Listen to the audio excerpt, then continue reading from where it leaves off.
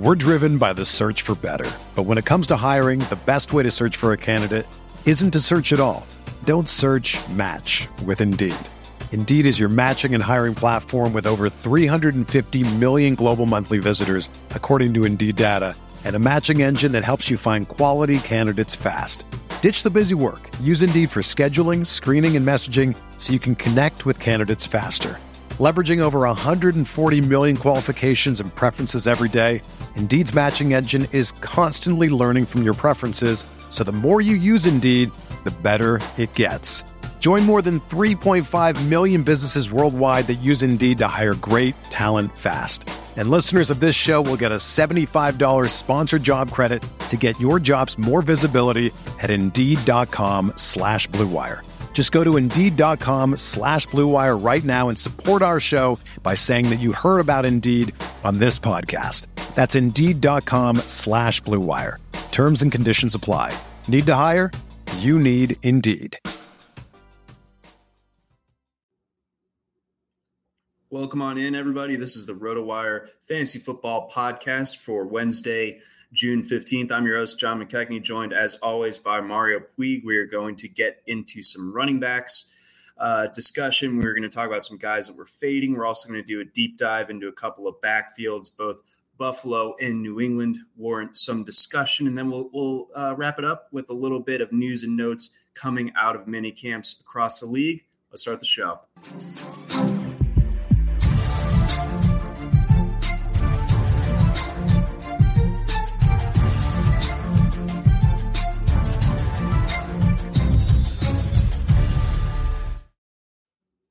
Welcome on in, everybody. This is the RotoWire Fantasy Football Podcast, again brought to you by our friends over at Reality Sports Online. John McKechnie, Mario Puig hanging out with you. Mario, how are you doing on this Wednesday? I'm a little on alert because it's really, really hot and humid, and we're probably going to get some kind of nightmare storm right about when this podcast ends. And we had one yesterday, 2 days ago. I can't even remember. Terrifying stuff. Like, I look outside for just a couple seconds during the storm, and there's like every potted plant and like porch furniture, I assume for like a mile away, was getting like Kamehameha down the street like a million miles per hour, which is something I've never seen. I've seen plenty of big storms in Wisconsin. So yeah, I'm the Weather Channel boy today, I guess. No, I mean, it's happening everywhere though. Like, I don't like it at all, by the way. I'm not a fan of this crap. Not into it. Down here in Atlanta, the heat index, I'm looking at it right now, is 108. So, in Wisconsin, usually, you flex on the wind chill. I guess down here, the move is to flex on the heat index. And we get plenty of, Dew Point and Madison, too, just because of those, I would imagine those lakes, if nothing else. But either way, folks, if you haven't noticed, if you haven't been outside, it's Don't hot. go. Don't go. Not worth it. I have like a 10K I'm going to run on Monday, and I am officially worried about that. So we'll see if I'm around for next week's edition of the show. But why don't we go ahead, get things started by taking a look at a couple of backfields. Let's start things out in New England. So it was already kind of a crowded backfield as it was, with Damian Harris, with Ramondre Stevenson coming on strong as a rookie, and then James White's still in tow. And you look at the Patriots draft, and they bring in two guys that I think both of us liked a lot in the pre-draft process, and both Pierre Strong out of South Dakota State and Kevin Harris out of South Carolina. Harris more of a power runner type, really impressive numbers from a couple of years ago. And Pierre Strong, I believe, had the fastest 40 or one of the fastest 40s among the running backs.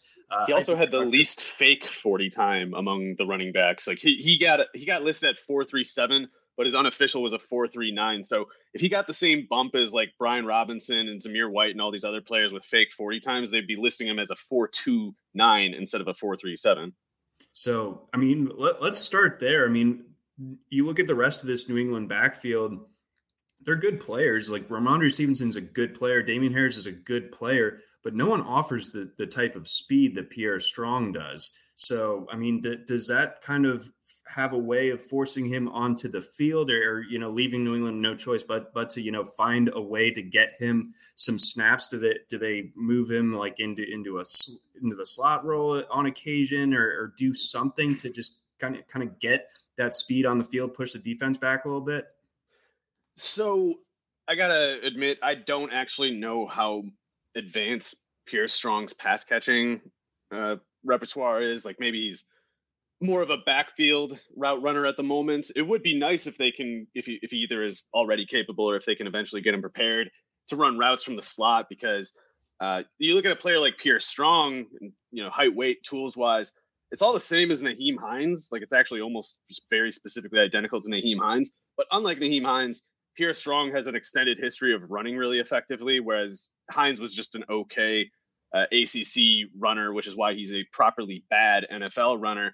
With Strong, there's, I think, reason to hope that he's not a bad NFL runner, and if he can be anything other than a bad pass catcher too, speed like that can play. I mean, especially if the Patriots stay a competitive team, though that's a separate subject, I guess. The question for Strong, I guess, in the meantime, might be like whatever is going on with James White, and I don't know what to make of that, because this is a guy who, of course, was very good, one of their most effective players on their best Tom Brady teams, and yet he never was very toolsy. He was always more quick than fast. He was never a big running back, as great as he was as a runner, including at Wisconsin, by the way. James White was an awesome pure runner at Wisconsin before he got to the NFL and kind of rebranded. So maybe Strong can do that same thing. It would be pretty interesting if he can. I just don't know how Strong could so much as be active on Sundays if James White is. So with that in mind, do we envision James White breaking camp with the Patriots, or do you think something like? I have no idea, man. There might be some sort of beat writer thing on this already. I guess I should have looked for that, but I haven't heard anything, certainly. And the Patriots might not themselves know or think anything in particular about this. Like, they might just view it as, we're going to go into camp and we're going to wait to see who gets hurt before we even bother trying to figure out what we're going to do with any of these guys. I do think, though, Damien Harris and Ramondre Stevenson are pretty much locked in to their functions. And the way I would imagine that is Damien Harris is going to get the most thankless, bruising kind of running tasks, which I guess thankless is the wrong word because it resulted in a lot of touchdowns. They put him in for the most contact plays, basically. And I think Harris has shown he's really good at it. I don't think you can plug in just anybody and get the numbers that they got from Harris, especially last year. But I think Harris was really good the year before that too. So I think he's clearly carved out this function where he's not just the best on the Patriots. He's one of the best probably in the league right now at just pure running between the tackles, running slightly off tackle. That's Damien Harris. But the other side of that is when he takes those hits, running into that kind of contact over and over, maybe that has something to do with why he's been nicked up the last 2 years. And maybe that's why, rather than a lack of pass catching ability, maybe this lack of availability is why Belichick hasn't really tried to get Harris prepped as a pass catcher. Like, maybe he's like, we're going to run Harris into the ground between the tackles, but we're not going to ask him to learn how to do hurry up because we don't want to have to replace our hurry up guy in the middle of the game with no practice reps. So Stevenson is that guy, though. And I think he's their main pass catching, their main hurry up guy, probably. And also the first guy in line if Harris does get hurt. So those two are both pretty interesting to me. I'm high on both of them. They're both prospects that grade conventionally well for me because they're, I guess Harris is more like 215 than 220, but he's pretty well built. Stevenson, of course, is a pretty heavy back. And they were both really explosive runners in college, which is, I don't know, to me, I think you could be much better served by a process that just kind of weighs body density against rushing volume and rushing efficiency in college, adjusting for level of competition and surrounding team context. Just going on that basis alone is a pretty good process to find good runners, because Harris and Stevenson were not particularly hyped as prospects, and they've both done really well so far. So I'm a believer in both of them. It's just kind of hard to see how either gets out of the other's way. Yeah, I remember a time in which it was novel to suggest that the Damien Harris was better than Josh Jacobs. Sony Michel too. I mean, that was something that people would, the draft capital doinks would have been saying, like, it's impossible. One was a first rounder, the other was a third rounder. It's like, yeah, well, who's actually run for more? Who does more with a football? Do you care about that? Nah. No, obviously not. But when it comes back to Harris, I thought you brought up a really interesting point about, things and his role kind of feeding into his touchdown upside. His touchdowns last year spiked. He had about 70 more carries last year than he did in 2020. Ended up with 15 rushing touchdowns as opposed to just 2. I guess that's just Cam not being there is all that took to make that happen. Okay, so we're not too worried in that case for maybe you're not projecting 15 touchdowns again for Damien Harris, but double digits, is that still something that's well within range? So to be fair, he did only have 2 rushing touchdowns on 137 carries in 2020. I'm not saying that's likely. I think that's unlikely to happen. I would sooner guess 15 on the next 200 than 2 on the next 140, but we might sooner yet expect them to kind of split the difference. So if that's 17 touchdowns on 340 carries, maybe you can just kind of multiply that rate times whatever number of carries you think Harris is going to get this year to come up with a, hopefully responsible touchdown projection. Okay. Yeah. Cause both of those are kind of like the opposite ends of their respective spectrum. So I do think it was totally structural though. I think it was just because Cam took 10 of those rushing touchdowns himself. And Harris got all of them. And they got a little better in general, I think, on the offensive line and on the pass catching position, certainly. So I think those structural, contextual changes kind of explain the number more than just kind of unsustainable production.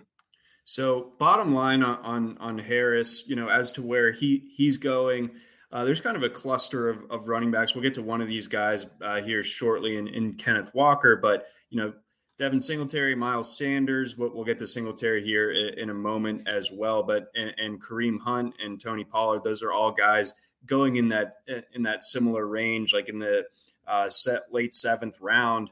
Are you buying Harris at that spot? Are you going at a different position, or is he kind of your running back of choice if you're trying to target that position at that stage of the draft?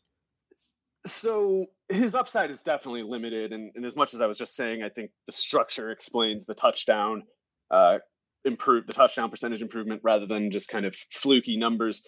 It is also true that last case's scenario is probably the best case for Harris. Maybe he's a little more healthy, able to play a little more, maybe get something like 250 carries instead of 200. That's possible. But that's the best he's going to do. He's not going to go over 20 catches, 25 catches, something like that, no matter how good he does at it, because they have Stevenson and maybe White and maybe Strong to do that instead. And they want to use Harris as a running specialist because they know it's going to be hard on him taking those hits. So I don't think he can give you a 2nd or 3rd round return. He'd have to catch more passes, I think, to really push for that range. But I do think at the very least, no matter how limited his ceiling might be, there are definitely players going ahead of him that shouldn't. And I'm definitely thinking of especially Kenneth Walker. We'll get to more of these guys in a minute. Miles Sanders, I think, is a fine pick. I don't dislike him at his ADP. But how do you not look at Harris and just immediately recognize him for a better version of the same category? Sanders is not a serious candidate for many targets in that offense. He's not good at it. And they have 2 guys who are good at it in Boston Scott and Kenneth Gainwell. Whereas with Harris, it's he's not going to catch passes that much, but he's not bad at it. And we know he's their lead runner. Maybe that's the point of contention for some people. I guess a lot of the Ramondre hype might try to get itself low on Harris to kind of rationalize, make the math work, and I get that, but I think it's the wrong way to look at it, because I think the answer is sooner both than just one of the two. Okay. And then, when it goes back to Stevenson, his ADP is a couple rounds after, not super far, but an appreciable amount. His ADP checks in around 110 over on the NFFC, dating back to data over the last month or so.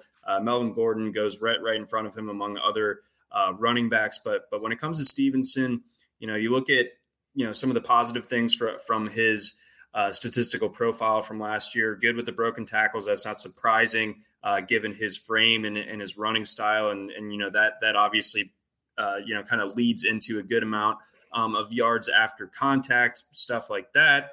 Do we see his role maybe just increasing a little bit? If it admittedly took him a little bit to really carve it out last season. He really barely played up until October, and then really started to take over in the second half of the season and be a more featured type of player. Obviously, maybe some of that had to do with the turf burns for Damien Harris. But what say you on Stevenson at his ADP? Yeah, like I said, I think Harris is going too late, but it's not because I think Stevenson's going too high. I think both of their ADPs are pretty viable targets right now. And Stevenson, he maybe is a little risky. I mean, I guess we should perhaps keep in mind, not that I personally care at all, but like he had some academic, maybe drug test, something like that, issues at Oklahoma. And sometimes guys backslide a little bit. Sometimes character concerns do turn out to be accurate. Last year, obviously, when he was on the field, you couldn't have told that, like he was really effective when he was on the field, just more so hurt. So I'm pretty optimistic with Stevenson despite that. And I'm just kind of mentioning it as, I guess, a fair warning disclaimer, but Brandon Bolden played like 340 snaps last year. I actually think Brandon Bolden's probably a little underrated, but Stevenson, I think, is clearly good. So I expect him to get, I don't want to put a particular number, but why not, why not like 200 of that at least? Okay. So, I mean, that's certainly a number that you would more than be happy with, especially at around or a little bit after the 100th pick of a given draft. I guess, but bottom line here, when it comes down to it, do we see a third back emerge that makes things a little bit more murky for these two running backs, because their skill sets are not exactly the same, but rather similar. Maybe they, going back to the original point when it comes to a Pierre Strong or James White, although Johannes, regular viewer and listener of the show, points out that casting some doubt that James White plays a whole lot this season. But yeah, I don't know what to expect. I don't expect anything in particular. I guess, I want to see Stevenson play over White. I want to see Kevin Harris play over White. I want to see Kevin Harris play over probably a couple of these guys. Kevin Harris, by the way, the deal with him is just, I think they're going to try to redshirt him. Like he had the back injury last year that pretty much explains, his reduced production. Then he also had a hamstring thing that he kept aggravating throughout the pre-draft process. So he might be the kind of guy who gets nicked up quite a bit. Maybe he's just not fully recovered right now. I have no idea what the deal is. But what the Patriots are doing in camp, I think, is they're going in not expecting exactly, but prepared for somebody to get hurt, and then not really make their plans too final until they know who they actually have as week one options close to week one. And Harris could get hurt. Anybody could, either Harris could get hurt. White could get hurt. He's dealing with a hip thing still, I think. So yep. The injuries that might happen might be the entire basis of decisions that we're trying to speculate on right now. I think that's totally a fair summation of how the Patriots are going to go about this, and they're run dependent, so they know guys are going to get hurt. They know that if it does happen, they know they can't just leave. If they want to be competitive anyway, they can't just leave it to chance whatever the replacement is. They need to have a capable replacement and they know they're going to go through those running backs because they're not going to be a spread offense throwing the ball 40 times with Mac Jones. It won't work. No, that definitely won't. Do you see that the pass play percentage go up a little bit though? I mean, maybe. For that one game, unless they get a 40-mile-per-hour Buffalo game again, it almost has to go up. But I don't know. I really think Mac Jones is both limited and could be more productive than he is if they had better players around him. Devontae Parker is a start, maybe. He's had so much bad injury luck for such a long time. I don't know what they can really bank on there. In any case, their formula last year was they bash you and they play good defense. And Mac would take check down passes to just kind of play ball control, to not turn the ball over, to keep the clock running, to keep the defense on the field, to run up the New England play count. That's all he can do, though. You can't just say like, oh, he'll just get better because he's a year two quarterback. He'll get better if he starts doing things better than he did his rookie year. And most of the things that he struggles with tend to do more with physical limitations that will only get glossed over if you make him more of like a Kirk Cousins scenario where he's got, Justin Jefferson and Adam Thielen or Stephon Diggs, good receivers like that can bring Mac Jones to the next level, but not the personnel they have. No, it's still a largely it lacks the top end talent as far as the pass catching personnel is concerned. And to your point about Buffalo, They play in week 18. So in Buffalo. So all right, maybe we should plan on another one pass attempt game.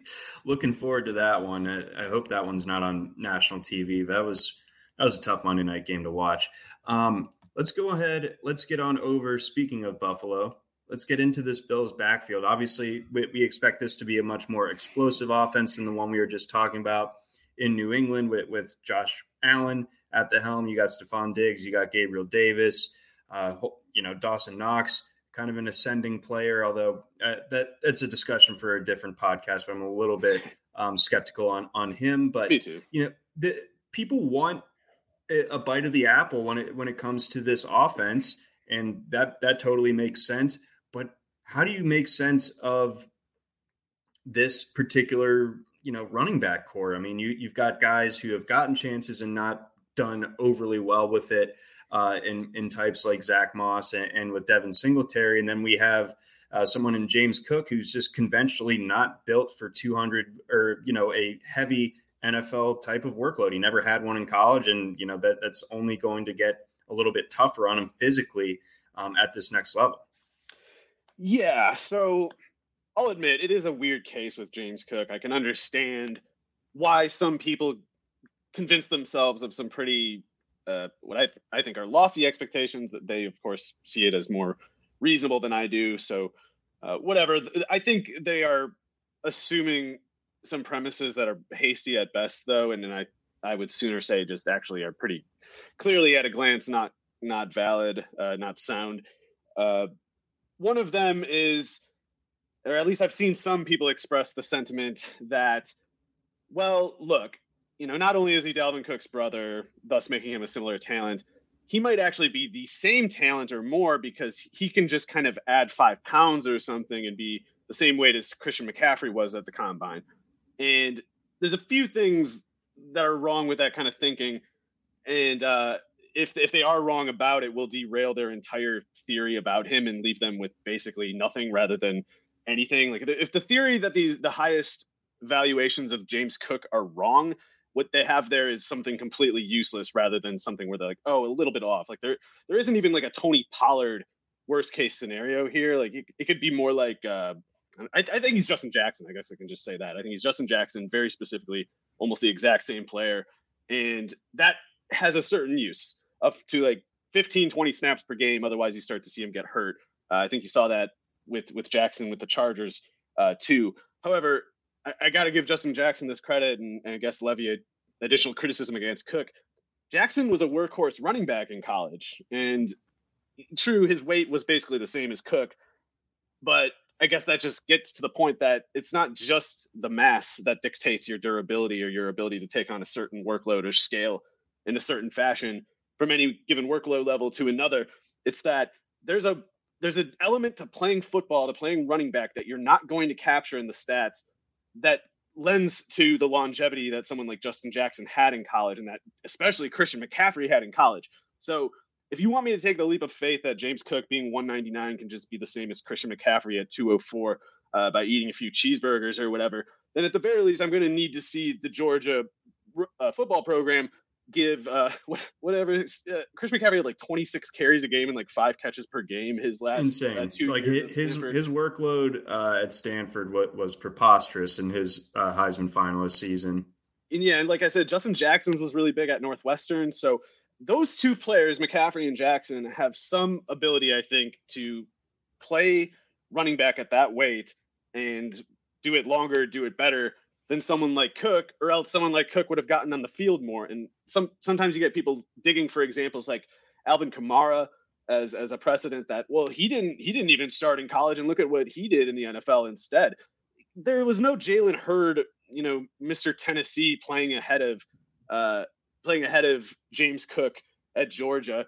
And Alvin Kamara was like the leading pass catcher on those Tennessee teams anyway. He was like their second most used player after Jalen Hurd. James Cook was sitting like the 6th most used player from scrimmage on that Georgia team up until last year when he was the 4th. So he's good for something like 15 or 20 snaps per game. And he otherwise doesn't have the speed or the tools to project, upside growth from that point. So it's all eventually going back to just what his name is and the team that he plays for. Now, on the team that he plays for, they already have some guys who can do things better than him. Like James, whatever you think about James Cook, he's not going to just start being a fundamentally different ball carrier than he was throughout 4 years at Georgia. He's not going to be as good between the tackles as Devin Singletary or Zach Moss. And I think with Zach Moss, by the way, he's basically just been hurt all the time.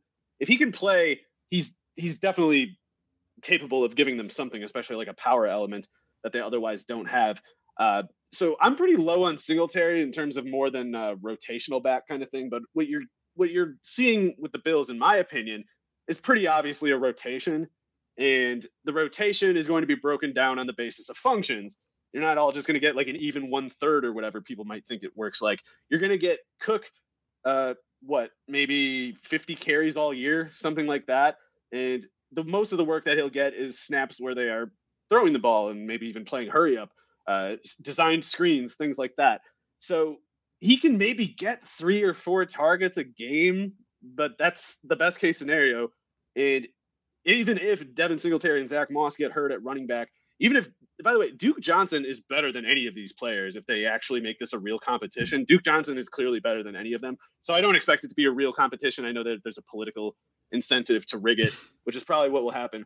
But Duke Johnson is better than any of these running backs. And if he does make the roster, they're all done.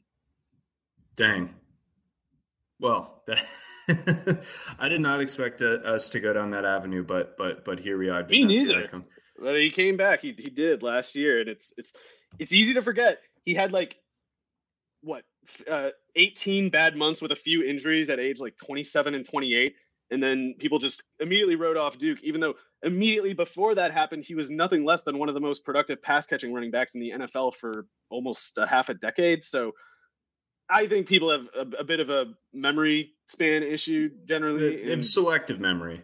So they want to remember stuff that supports whatever take they're crafting, and they want to conveniently forget other things.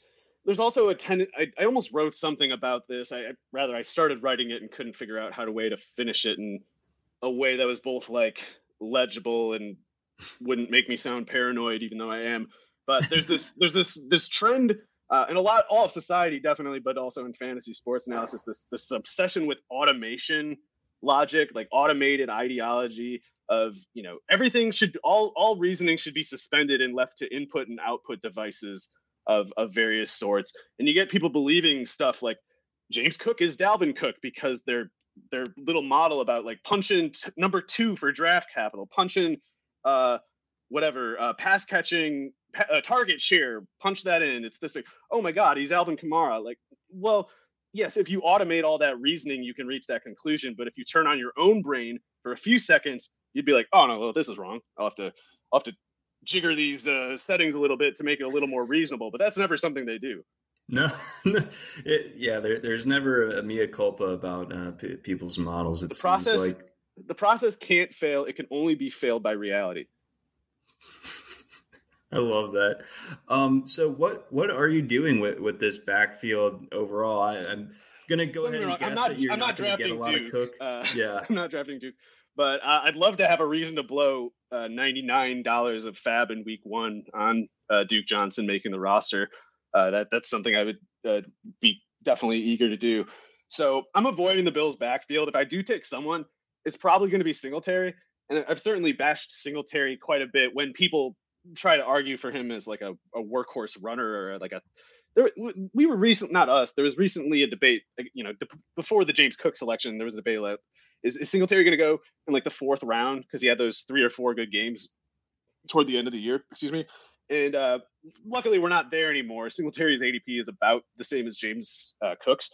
So I'm probably not targeting, I'm definitely not targeting Cook there. I'm probably not targeting Singletary, but if it comes up to that spot and I got to take a running back and I'm basically choosing between those two, I don't have any problem with taking Singletary there, especially in, I don't know. I was going to say especially in best ball, but maybe not really, because Singletary's highs and lows might have more to do with just kind of injuries around the offense. And you can plan on that even in weekly lineup setting. It's if Moss and James Cook are out, Singletary's going off. They're playing the Chiefs. The Chiefs don't defend the run, whatever.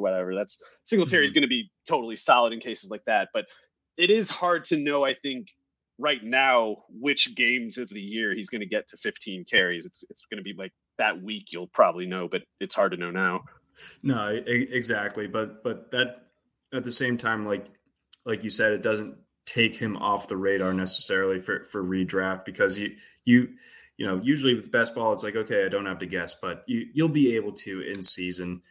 So I like that point. Anything else to add on this Bills backfield before we move on? I guess you could say this with pretty much any team, but if someone gets hurt, you know, then we can narrow down the possibilities, I think. But right now, I feel like the ADP with especially Cook is supposing an amount of certainty that just isn't there, and an upside that isn't there either. Yeah, I tend to agree as well. Before we get on over to some running back fades to consider when we're kind of going all over the board, you know, some guys going high second all the way down to James Cook, actually, maybe a little bit even further down still. We got a message from our friends over at Blue Wire. We're driven by the search for better. But when it comes to hiring, the best way to search for a candidate isn't to search at all. Don't search, match with Indeed. Indeed is your matching and hiring platform with over 350 million global monthly visitors, according to Indeed data, and a matching engine that helps you find quality candidates fast.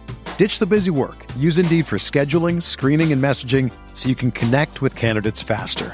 Leveraging over 140 million qualifications and preferences every day, Indeed's matching engine is constantly learning from your preferences, so the more you use Indeed, the better it gets. Join more than 3.5 million businesses worldwide that use Indeed to hire great talent fast. And listeners of this show will get a $75 sponsored job credit to get your jobs more visibility at Indeed.com/Blue Wire. Just go to Indeed.com/Blue Wire right now and support our show by saying that you heard about Indeed on this podcast. That's Indeed.com/Blue Wire. Terms and conditions apply. Need to hire? You need Indeed. When you need mealtime inspiration, it's worth shopping Kroger, where you'll find over 30,000 mouth-watering choices that excite your inner foodie. And no matter what tasty choice you make, you'll enjoy our everyday low prices, plus extra ways to save, like digital coupons worth over $600 each week. You can also save up to $1 off per gallon at the pump with fuel points. More savings and more inspiring flavors make shopping Kroger worth it every time. Kroger, fresh for everyone. Fuel restrictions apply. And we got a message from our friends over at Reality Sports Online. By now, most of you have probably heard of Reality Sports Online, the powerful fantasy sports platform where owners get to build and manage their fantasy team like an NFL general manager. But the question is, have you tried it? It's time to go see what all the buzz in the Dynasty community is about. Free agency, multi-year contracts, a rookie draft, multi-team trades, franchise tags, contract extensions, first-round rookie options, automated contract and salary cap functionality, and much, much more. Think it sounds complicated? It's not. The best thing about Reality Sports Online Fantasy Front Office is that it doesn't take more than a standard league. It just requires more strategy. Think you're among the fantasy elite? Well, this is a platform to test your mettle. Still not sure? You can test out your general manager skills for free in a mock free agency auction. If you like what you see, use the promo code ROTOWIRE to receive a 10% discount on your team or league today. Fantasy sports just got real at realitysportsonline.com. Again, that promo code ROTOWIRE to receive 10% off your team or your league. All right, Mario, moving on. Let's get into some running back fades. So you have dipped your toes into the best ball market over the last week or so, got a couple of them under your belt. DeAndre Swift, I mean, this is the Georgia running back bashing show. Yeah. But which is funny because last year, I think we both were pretty leading DeAndre Swift advocates, because at the time his ADP was like, it was no higher than the mid third or early third, I want to say. And I feel like I got him a couple times a little later than that. Probably the days whenever Dan Campbell said something like, Jamal Williams is a real running back who is on our team. You know, that kind of quote would just send the market's tail spinning on Swift because people are like, oh, the Swift bros. They said he's going to play running back, but actually Jamal Williams is, and DeAndre Swift is going to. You know, there were people last year because of meaningless training camp quotes and like a $1.2 million signing bonus on a 2-year contract to Jamal Williams, were basically imagining DeAndre Swift as being what James Cook actually is, like a 10-snap wide receiver running back. It's like, you know, Swift is definitely a really good running back on the field. Like, he's dangerous when he has the ball. He's dangerous when he doesn't have the ball, of course, too. Like, the defense always has to worry about him. But, and we got hints of this in his Georgia career, too. Like, he can only take so much work, or to this point anyway, the way he's been built to this point, he can only take so much work before something starts going wrong. And in college, it was mostly that shoulder. Last year, I guess it was like a hip in training camp that he just missed so much practice time with these various things. And I'm not saying that was all I think some of that might have been bad luck. I don't think it's just like he's always going to have things like that happen to him, but players of a certain frame, in his case, it's like 5'8", 212 or something like that. That's actually pretty solidly built already. And he still is getting these kind of, you know, just ways of getting nicked up. So his absolute best case scenario, I think, is kind of working like, you know, Austin Eckler, basically, and that Chargers offense is scoring a lot more touchdowns than the Lions one. And even despite that fact, when it gets to scoring range, the Chargers offense is more dependent on Eckler than the Lions are when they get in scoring range too. So there's a certain price that I'm willing to take Swift at, including one higher than last year, but 18 is too high. I think you know, at the very least, someone like Aaron Jones, he plays on a much better offense. Not that it matters in the same division. That proximity should kind of be enough to make us think a little quicker. Like, wait a second, why am I going to take the guy who projects for no more share of his offense and the lower scoring offense of these two teams who play each other twice? Like, why do we miss what Aaron Jones presents when it's right in our face like that? So Aaron Jones at the very least should be going ahead of DeAndre Swift. And I guess I should mention this is this article that I'm writing specifically about Underdog with the half-point PPR. So yeah, Swift is worth taking a little higher in cases where it's full point PPR, because, I mean, if he has full health all year, he could, I don't know, catch like 80 passes, 85, 90 passes, something like that. And that would obviously be a smash outcome in PPR scoring, but I just don't see the grounds for projecting more than like 6 touchdowns from scrimmage. And Jamal Williams is going to get a lot of carries again, especially when it's, you know, a rainy day in Chicago. Jamal Williams game. That's just going to be how it works, because they need to keep Swift from getting broken.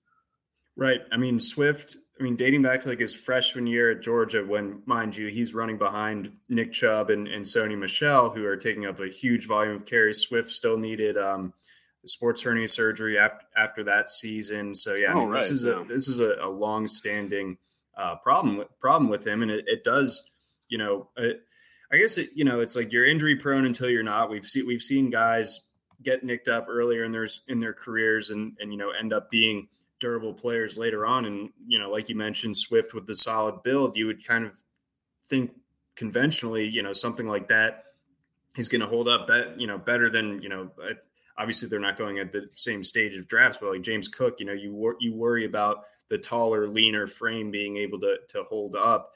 So we'll see if Swift, if, like you said, if Swift is able to play the entire season, then, you know, that this could really crush in the end, but it's hard to see it when there's just his carry count evidence to it. Yeah, his carry count and thus his yardage from scrimmage, his touchdowns from scrimmage is capped. Like I know there's this kind of popular mode of fantasy analysis now where you say a running back categorically does not have upside unless they're among the target leaders, and categorically have the most upside if they are among the target leaders. But carries still count, and Swift, I don't know what you can give him. I think he had one game over 20 carries last season.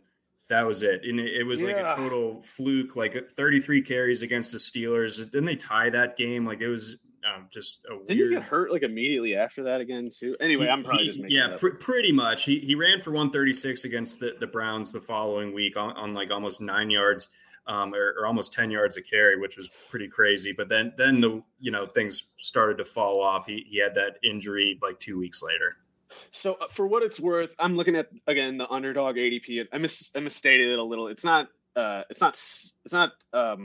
18 that Swift is going at. It's 16 which is 3 spots behind Joe Mixon, a guy's going to have like 2.5 times as many carries as him.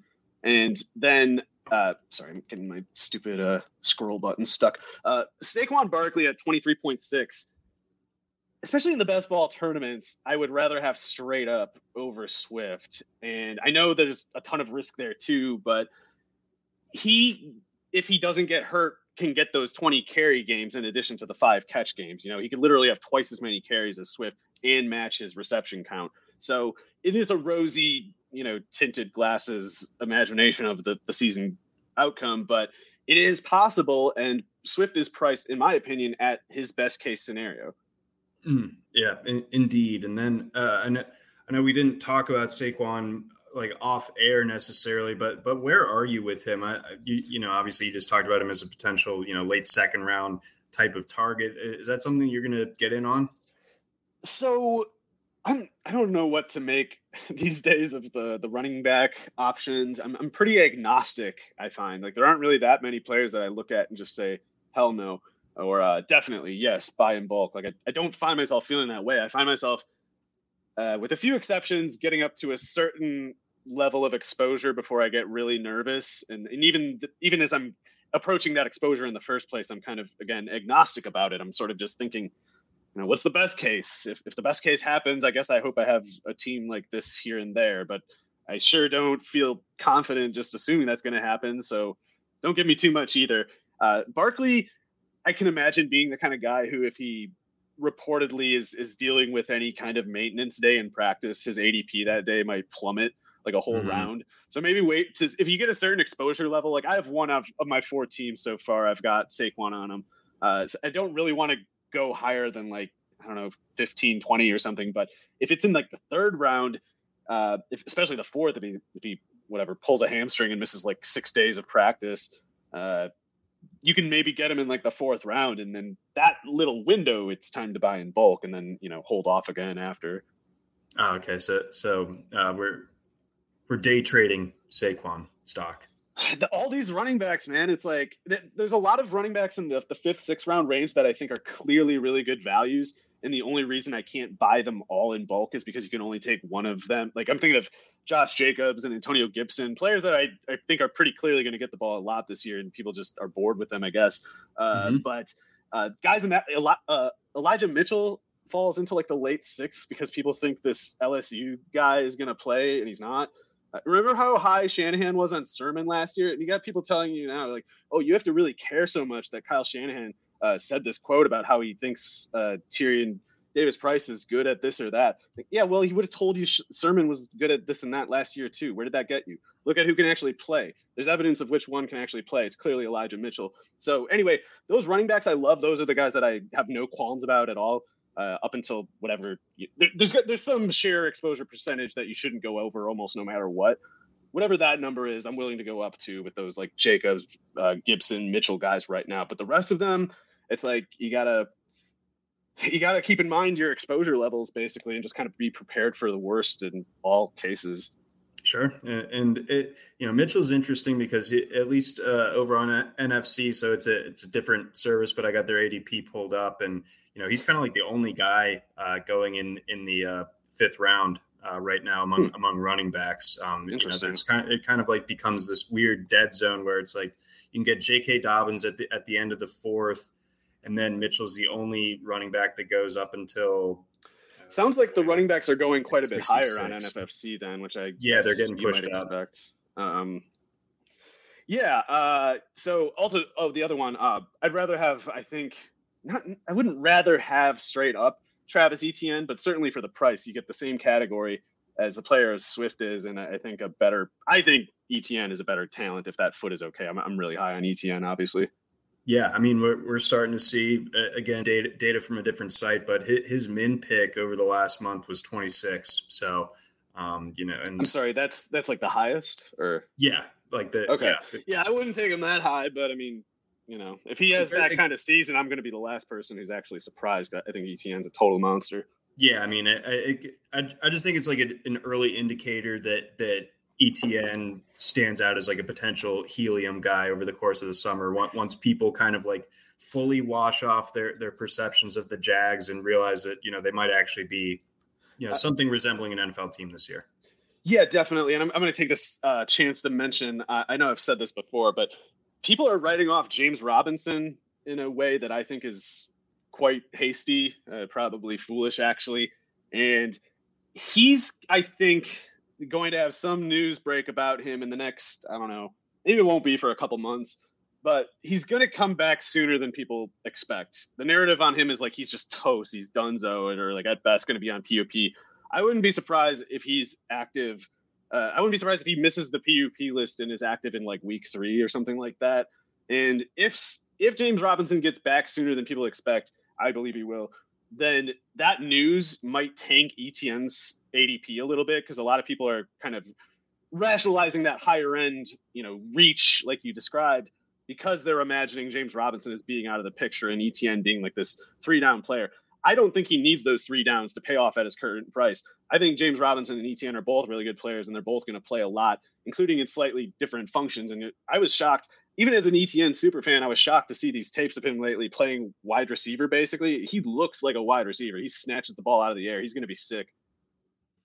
Dang. Yeah. I mean, wasn't there some talk of that type of role a year ago? It's just surprising to me personally, because if you watch him running routes, he doesn't look like a running back. You would never suspect he's a running back, and he's going to make really good plays as a pass catcher.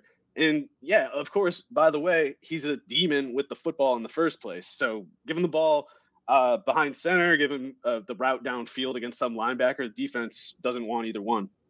No, absolutely not. He's been electric since his freshman year. Oh, and he looks like he's about 200 pounds right now, which is about 15 lighter than the pro day where he ran the 4.45. So for whatever it's worth, I think that's because they're clearly going to limit his carry work a little bit, because James Robinson is just going to pick it all up. And that 200 means he's probably running more like a 4.35 right now. Yeah. I mean, you watch the tape of him just absolutely dusting defenses at Clemson basically his whole time. He's so awesome. You don't just you don't have that much yards per carry and be slow. He was absolutely like a top 3 college football running back all time. And you say something like that, and people with zero attention span, zero attention to detail, you're like, oh, you can't say that. Like, who else had like 75 rushing touchdowns on whatever obscene number that it was, and then still averaged over 7 yards per carry? No one. That's who. Yeah, right. So he's all right. Now I'm gonna need to get into ETN Super Fan Podcast. Yeah. Yeah. All right. We've established one of our first brands for the upcoming season. Although if you've been listening for a while, we've been ETN guys. We've got these shares. Yeah. Alvin Kamara, talk to me about him. It's all about the legal situation. He's gonna miss games, man. He's gonna miss games. You can't beat some guy, be a part of a entourage that beats some guy almost beyond recognition on camera. And then tell the police that he was running from you when you did it. That's. I don't think it's been reduced from a felony, right? Like he's just looking at a felony for that one. So he's gonna miss time, and he could go nuts in those 13, 12 games, whatever he plays. But I don't know. He's not playing more than like 13 games this year, in my opinion. Okay, so yeah, bear that in mind. Brief entry, yeah, at a late second round type of price tag. Let's get on over. It's interesting to see just how much the public has cooled on Ezekiel Elliott, and then I think as like the kind of coordinating action to that, I think a lot of people have maybe gone a little bit over their skis on Tony Pollard. Is that a fair summation? Yeah, I guess I've been repeating myself for a couple of years on this one, but my problem with Tony Pollard, whose price just gets higher every year, the problem is he doesn't have the upside that people think he does. The fans of his, the people who drive this price that I'm talking about, they think that there's a scenario on the table where, not just by injury, it seems like they think Pollard's just going to put Zeke on the bench and then be Ezekiel Elliott. Like they think there's going to be a 20 carry 4 catch player like Zeke was at his peak. And they think that on the basis of these contained workloads where he posts trivially more explosive numbers, that you can just scale that to the same workload that Ezekiel Elliott had as like a 228 pound, 22-year-old And it's not going to happen. Like, Pollard's a totally different build. He's 25 pounds lighter than Zeke was. He's slower, even though he's that much lighter than Zeke was. He's a more varied pass catcher. I don't even want to say he's a better pass catcher than Zeke was. Like, Zeke was totally good pass catcher, especially out of the backfield. Pollard, of course, can actually line up at receiver, which is like a varied function to me. It's not necessarily like a meaningfully better one, unless the yards per target, the touchdowns per target go up, which they're not really there for Pollard, as much as everyone wants to keep going back to the theory that he has as the upside theory as a wide receiver pass catcher. It's like, well, why hasn't it happened yet? Why isn't he doing when Eckler was on the bench for the Chargers, he was still forcing his way onto the field and putting up huge numbers as a pass catcher. Pollard gets on the field. He puts up a few plays as a pass catcher, but his numbers are not that clean over the course of his career. So he has limitations, I think, both in skill set and in frame, where, yeah, he's going to have his role. He's a good player for his kind of like sixth man role, but that's all he can do. And if you try to make him do more, you're all of a sudden going to just see him start looking slower than he used to. He's all of a sudden just going to start going down earlier on plays because he's not going to have as much gas. He's not going to have as much his frame's going to wear thin if he takes too many hits. So, yeah, Tony Pollard at 88, I think, it's too high for any insurance aspect. It's just not a good enough return to justify that cost. And there's no upside there to justify the, I think, slack you're just taking on as a team by having him as kind of like a mid-tier flex play every other week. So Ezekiel Elliott, I'm not going to say he's exactly like a clean pick. And I'm trying to figure out what I think about him even now. But he's totally palatable to me at like 40 or wherever he goes.